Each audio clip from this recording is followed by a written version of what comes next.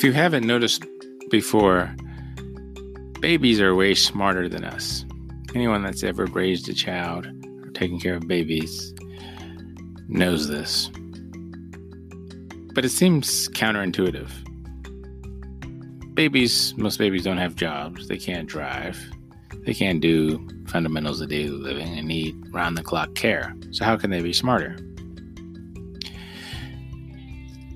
A baby's brain is born with 100 billion neurons, which is more stars than the Milky Way galaxy. It's basically a fresh slate.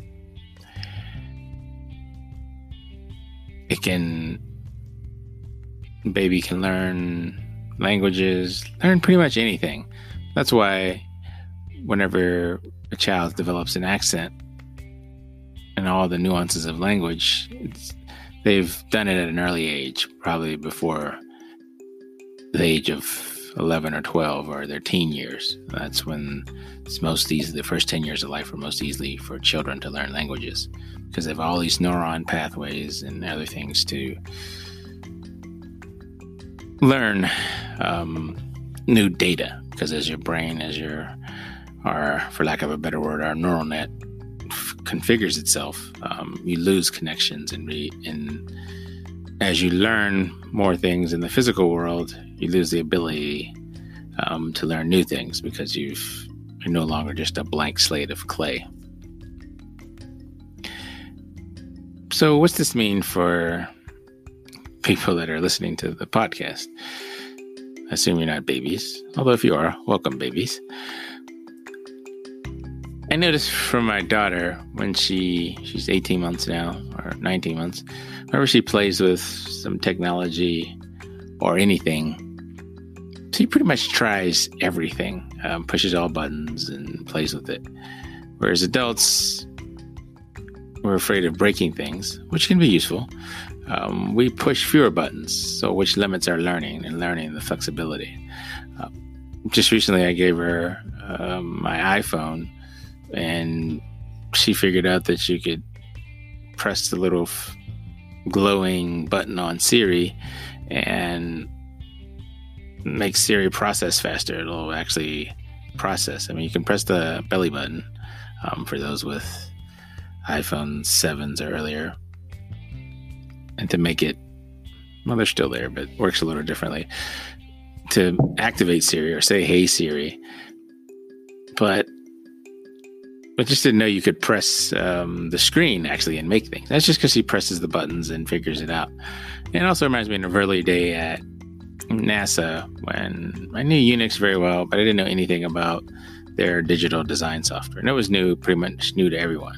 But being new and overconfident, I pretty much pressed every button there and learned all kind of configurations on how to simulate electronic hardware in ways that the other engineers, a lot more senior than me, 30 years experience, 20 years experience, lots of experience than it. I actually figured out things that even the manufacturer didn't know. These are the people that design the software, just because I was trying things in all different kind of configurations. And one of the things when you're learning is try all different kinds of configurations. You say, well, how do I keep from destroying things? And one aspect is have a sandbox. Make backups, make something where you can, and I use sandbox metaphorically, although you can have a sandbox if you want, but to play with something and you don't really have to worry about breaking it, where you can just try all different kind of combinations. And it's fun. It's always good to have computers and other things at home. It's hard at work, maybe work after hours when you're working on something or learning a new software at work.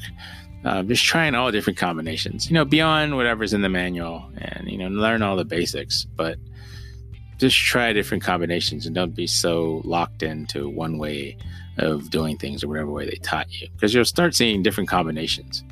Now, a lot of these combinations may not be documented, but you'll find some pretty amazing ways to do things once you start really playing with the application and really earning it. Whether it's an application, a piece of hardware, robotics, just get in the habit of trying things.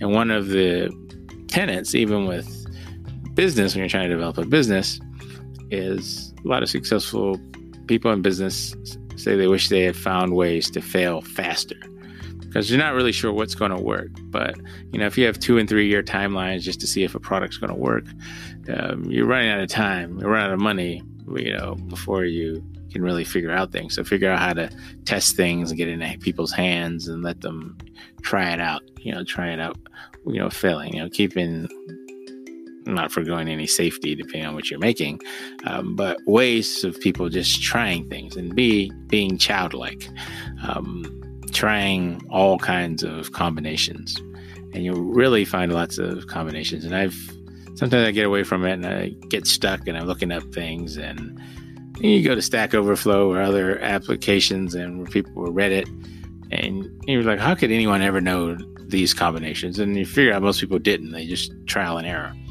And not the standard how to do X, which is pretty much RTFM,